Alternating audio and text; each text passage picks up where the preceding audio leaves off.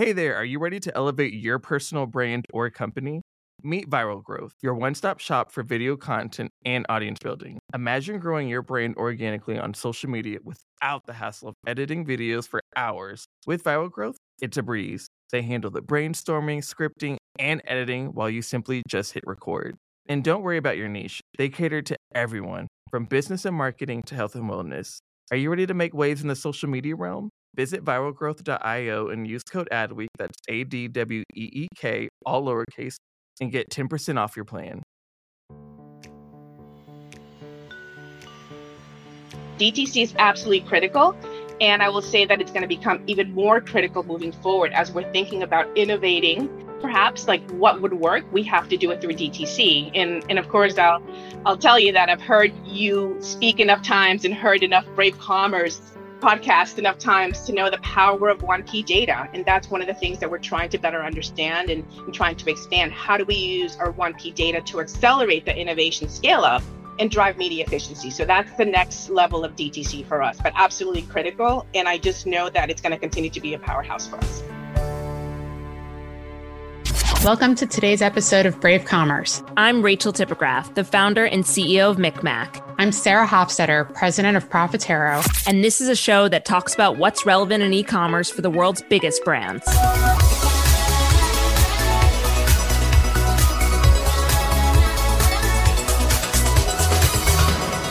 Sarah, how many boxes of Tate's cookies are in your house? Must I give you an honest answer?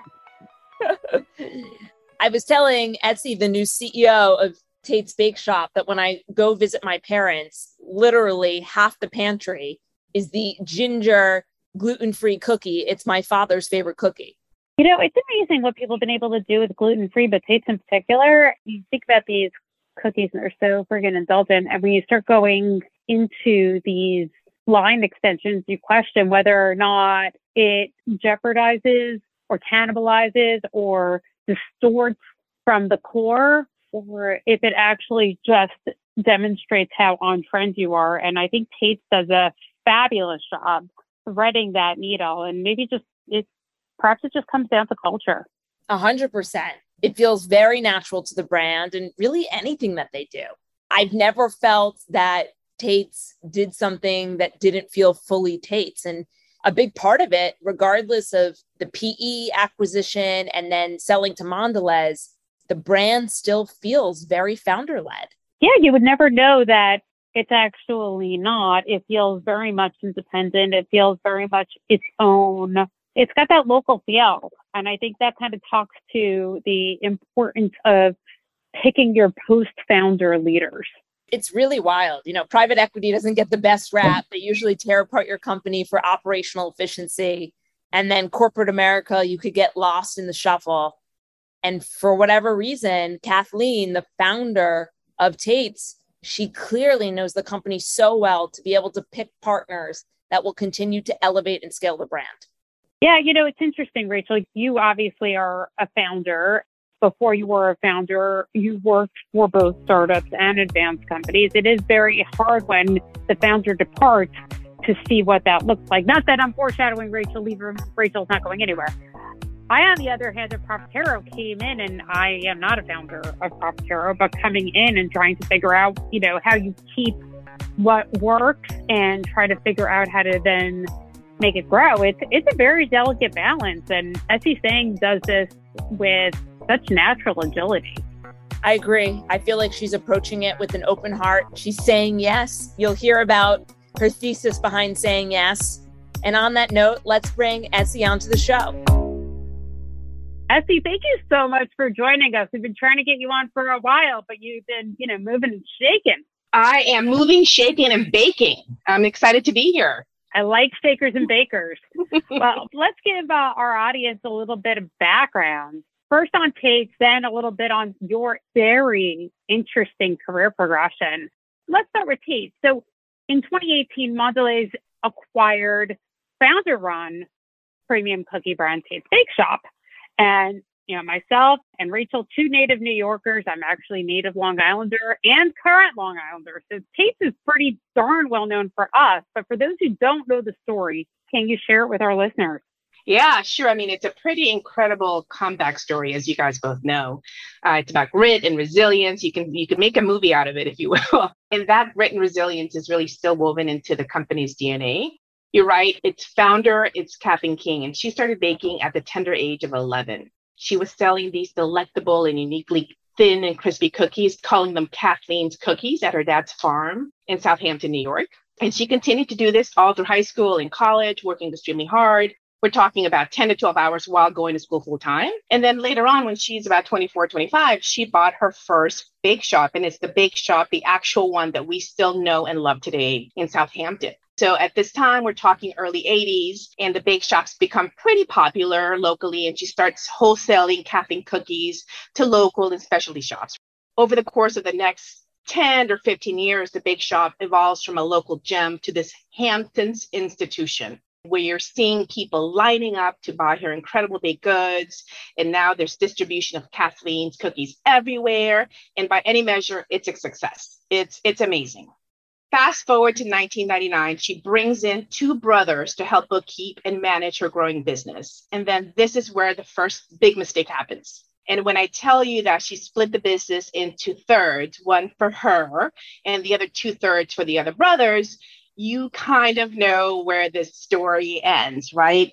They take over, the quality declines, they stop paying vendors, and before you know it, they actually fire her. And over a court battle, they actually take full ownership of the Kathleen name itself. So decades of her blood, sweat, and tears just gone.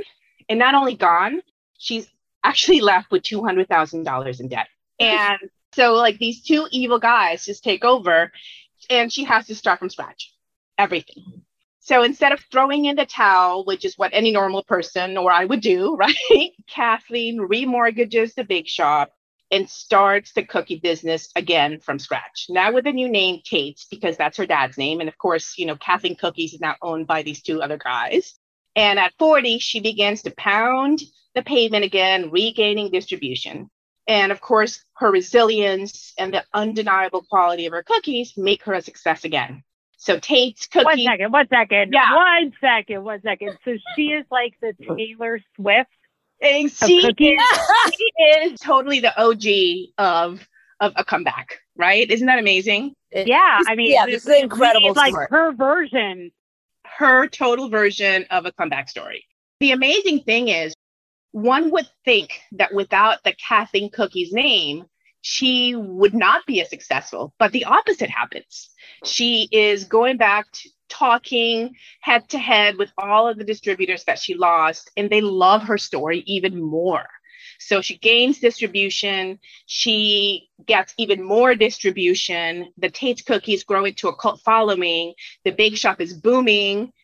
And smarter and wiser, Kathleen now partners with a PE firm and sells for $100 million. So her 59-cent cookies that she was selling on her farm for $6 now become her golden egg. And then that PE firm grows it a little bit more with the help of Kathleen. And they sell it to Mondelez, the giant, the makers of Oreos and Chips Ahoy, for $500 million. Kathleen, if you're listening, you go, girl. That story is so inspirational. It's so inspirational. And you can imagine, because coming into this brand, I'm now working with so many people who not only saw it, but were part of that journey. Our master baker, Freddie, was part of that story where he had to go and help Kathleen regain just the power and regain that distribution. And he's still baking our cookies today. So that DNA, when I tell you about resilience and grit, it's still part of who we are as a brand. The legacy of Kathleen still lives in every single one of her cookies. Amazing. It's an incredible story. Love it. You've seen a lot of stories in your day. You were at L'Oreal. You then went to Colgate. You then ran Tom's within Colgate. What is it like leading more mass established brands versus an acquisition brand where you're still tied to the founder? And that founder connection is amazing, because I'll tell you, I actually spent a couple of days ago talking to Kathleen, and understanding that DNA is absolutely critical. So leading that acquisition brand takes a different muscle altogether. If you think about it, the very reason that a Colgate acquires a Tom's of Maine or a Mondelez acquires a Tate's is because these brands bring an incremental value to the parent company. That parent company can't make a Tom's of Maine. They can't make a Tate's because that's not in their DNA. So sure, there's this product portfolio that hopefully is in the wheelhouse of the parent company, but it's also distinct enough to be incremental. And when we think about an acquisition, we often think about that product portfolio. But culture is where the true incrementality of the value lies. So successfully leading an acquisition brand requires that dogmatic focus on culture, on preservation, on rebuilding, if you will, that culture into newcomers. The question that I often ask myself, whether at Tom's or at Tate's, is how do I continue to keep that DNA, that challenger brand mentality, to innovate, to experiment, to be obsessive about the quality, to continue to deliver that super hyper growth? And that's the important balance that I try to strike. How to unleash the power of the culture while trickling the right integration strategy. And I say trickling because that's probably the hardest part to get right. How much integration and when to integrate is absolutely key. It's easy to quickly want to integrate the economies of scale to the new acquisition, but we know how that plays, right? As soon as you do some type of integration, you change the KPIs. Changing the KPIs then turn into changing processes or ways of working. And before you know it, changing culture.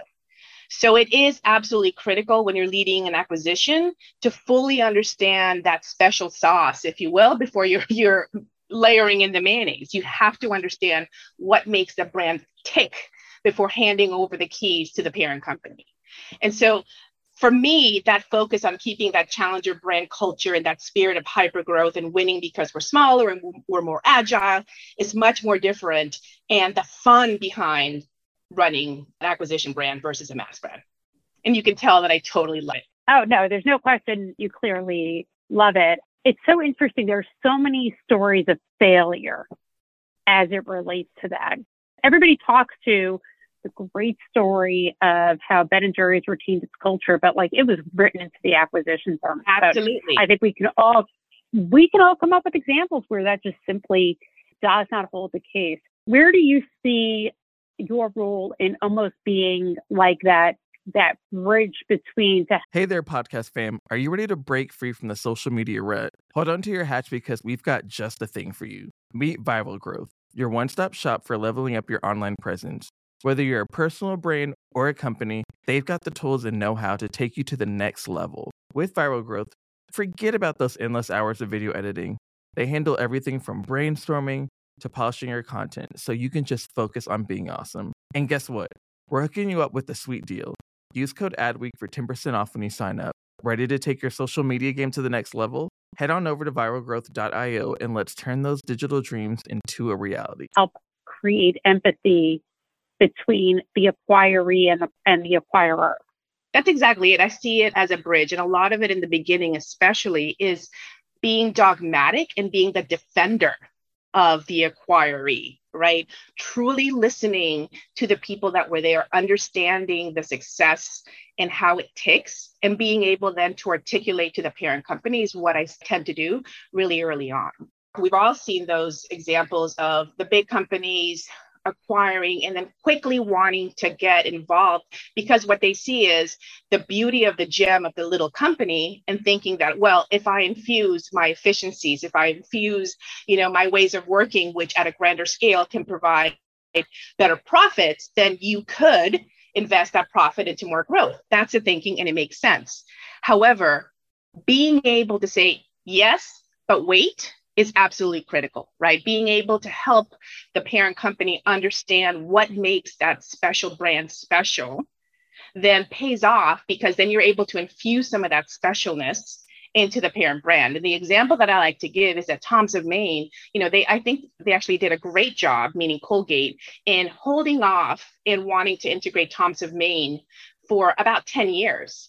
And what that allowed them to do also was win the trust of Tom's of Maine, win the credibility of the people, and then be able to learn from them and use Tom's of Maine as a test and learn machine in terms of not only product, but also purpose, value, and all of these wonderful things that make sense for Tom's of Maine that then can be leveraged at Colgate. So again, 100% agree that a role of a leader in the acquiring brand is being that bridge and understanding when to push and when to pull the parent company. So let me just jump one level deeper on this, and then I promise to hand it over back to Rachel. One of the challenges then becomes, how do you use the parent company in the best possible way to achieve the kind of growth? Because nobody hired you to keep the status quo. Right. Not that I'm asking you to give away all your strategies, but at the same time, this podcast is called Brave Commerce. What are the brave things you're doing to drive the commerce? Firstly is understanding the value and gift that the parent company can bring to the small company. So I'll give you the example. Mondelez knows how to make cookies in grand scale. We have this great bake shop. We have this great factory where we have these amazing Latina women making cookies all day long. But how do we scale that? And how do we scale that in the right way? So being able to understand and leverage the hundreds of engineers and smart people that Mondelez have trained over the course of its history, and being able to ask them, how do we make this cookie? How do we replicate this in other ways is the gift that Mondelez can give to me, right? The gift that I bring, that the brand can bring, is the how, and then Mondelez can help us understand the what as we expand. But it is important, and I would say that to any leader of an acquiring brand, is that at first you have to be defender of the brand and understand what gift that parent company can bring to you. The parent company will say, these are the things that we want to do, but you have to pull the gifts and understand what that tension is and how to apply it. I think one of the gifts with Tate's, because I've been following the company essentially my whole life, is I remember that it was one of the first sort of CPG, especially in the food space, to have a D2C presence. One of the goals is scale growth. How are you thinking about D2C versus, mass omni-channel retail to drive growth? Sure. I mean, you said it, right? DTC has been a huge role in our growth vision, especially at the beginning. I'll say that DTC was just a way to get cookies out there beyond New York. Currently, we have a really successful model where you can buy not only our traditional cookies, but we have exclusive product sold through the bake shop only, meaning you can't get a lot of these items at Walmart or at Target or your friendly grocery store. You can only either get it at the bake shop or our DTC site. What that means, obviously, is that it helps us really think through our innovation. And as we expand innovation through DTC, we can see what works, what doesn't work before thinking about it in the mass market, which makes sense. There's another big component to our DTC site, which is gifting. And gifting is an important part for us in two different ways. One, it drives our elevated bake shop asset, and that asset is critical to driving our equity, right? There are only two types of chocolate chip cookies you would ever gift. One that you bake yourselves, or ones that you buy from a bake shop, right? So with our DTC, we bake, so you don't have to. Or Tate's is that bake shop that conveniently is located one click away. And so when somebody gifts you Tate's, it's helping us drive that bake shop equity, if you will. And for us, gifting also means trial. We have such high conversion, as you guys have both said. If you buy it into a Tate's cookie, it's going to be hard for you not to love it and not to want to buy it again. So gifting provides us that opportunity to really deliver trial. And it's literally the gift that keeps on giving for us. It drives new users that then become loyal buyers. So yeah, DTC is absolutely critical. And I will say that it's going to become even more critical moving forward as we're thinking about innovating, perhaps like what would work. We have to do it through DTC. And of course, I'll tell you that I've heard you speak enough times and heard enough Brave Commerce podcast enough times to know the power of 1P data. And that's one of the things that we're trying to better understand and trying to expand. How do we use our 1P data to accelerate the innovation scale up and drive media efficiency? So that's the next level of DTC for us, but absolutely critical. And I just know that it's going to continue to be a powerhouse for us. Glad my preaching is sinking in. Absolutely. You mentioned the Latina bakers who you have had a lot of opportunities to get to know, and you yourself are a Nicaraguan Chinese immigrant. Where does the role of diversity kind of come into this entire equation? Or is that just like kind of sitting off to the side and a nice, happy thing that just naturally exists, which is beautiful in and of itself? I actually think that it's beautiful happenstance today that we have these amazing Latina women, and I get to be this Nicaraguan coming in that I'm able to relate to them. But I take that happenstance very seriously, right? I see the labor of love that they put into these cookies and the reason it tastes so delicious. And, we know how it is. Like if you work with love, you taste the love. And here it's both literally and figuratively, right? And so for us, and I'll tell you, and I say my entire leadership team is understanding the immense power that we have and responsibility that we have to serve then our baking community, right? So diversity becomes important to play because as we're thinking about extending our offering and extending where we want to be sold, we recognize that it's a premium cookie, but we also recognize that we can make a premium cookie at different price points with different packages. So diversity comes into play in where we're distributing, how we're distributing, and at what price point. And internally, it becomes extremely important for us to understand the power of our Latino community because we care for our bakers and we understand their needs are incredibly important for us to deliver the quality. So in terms of diversity and trying to put diversity practices into play, we're not only thinking about consumers in the way that a lot of CPG companies are doing so in terms of DE&I, but we're also thinking about our own very specific community and how we serve them. So it's become a lot more intentional than just having a Latina baking population that just happens to be in the Hamptons. The best part is when it's actually happenstance. So this makes me very happy. That goes back to the whole point of the culture. It's kind of the way Rachel has built her culture at Besmac. There's a bit of a see it, be it capability and component that exists that you just can't replicate through ERGs, You can't. You've shared so many powerful stories today, but we got one final question for you, which is, what's the bravest thing that you've ever done? The bravest thing that I've ever done is saying yes when I really wanted to say no to going and living in Malaysia. And I did that. I lived in Malaysia and worked in Malaysia for years with Colgate. But of course, in the beginning, I was actually living in Switzerland at the time, already with my family. We have been abroad for several years and we're ready to come home. And so when the opportunity came and somebody said to me, we'd love for you to help run the Malaysia business and it requires you moving to Malaysia, I was not ready to say yes. I really wanted to say no. So far away, 30-hour flight. It was, our kids were growing. We needed to provide a little bit more roots into their lives.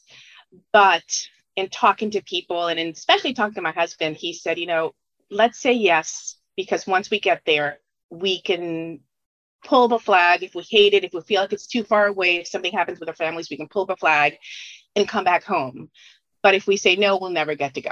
And so that push to go to Malaysia, which is literally a world away for all of us and from our families, became an amazing gift for me professionally, learning a new culture, obviously, learning about how to service a different group of people, but more importantly for our family, living in a Muslim country, having that opportunity to learn from the Malaysian people was amazing. And the story that I always tell is that my daughter at that age was going into, I think, either 5th or 6th grade and said to me, I'm so happy that I live in Malaysia because when I go home, and remember, this is back 2017, so there was the Muslim ban happening in the United States. She was able to defend herself. And when people said something about Muslims, she would retort, I live in a Muslim country and I just know how beautiful and kind the people are. Have you ever lived in a Muslim country? And that gift to be able to give to my children is something that I am still so proud of today. So that yes of saying to Malaysia was probably the most important / bravest thing I've done. And it's been a little bit of a mantra in my life. You can even ask my teams. I say, let's say yes before we say no. If you say yes, you open the door and you can close it later on, right? But if you say no, that door is closed. So saying yes before we say no was helped by my Malaysia trip. I love this. I think that mantra will open your team up to creativity, innovation. Thank you so much for sharing all of your stories with us. Folks, go buy Tate's. Go by Tate's. They're delicious. And thank you. Thank you so much. Appreciate it. Thanks for listening. Please leave us a rating and review on Apple Podcasts. Follow us on Spotify and Google Podcasts. And don't forget to share this link with a friend. Hey there, are you ready to elevate your personal brand or company? Meet Viral Growth, your one-stop shop for video content and audience building. Imagine growing your brand organically on social media without the hassle of editing videos for hours. With Viral Growth, it's a breeze. They handle the brainstorming, scripting, and editing while you simply just hit record. And don't worry about your niche. They cater to everyone, from business and marketing to health and wellness. Are you ready to make waves in the social media realm? Visit viralgrowth.io and use code ADWEEK, that's ADWEEK, all lowercase, and get 10% off your plan. Hi, I'm Jackie Cooper, Global Chief Brand Officer at Edelman and the host of Touch of Truth, a new podcast launching on the Adweek Podcast Network. My dad gave me this incredibly smart piece of advice: meet everyone once. As a result, I've met some of the most fascinating and inspiring people on the planet. Now on Touch of Truth, we're coming center stage and sharing the mic to experience stories of truth, insights, and visions for the future that will challenge your way of thinking. Touch of Truth is available wherever you listen to podcasts. New episodes come out every Tuesday. I do hope to see you there.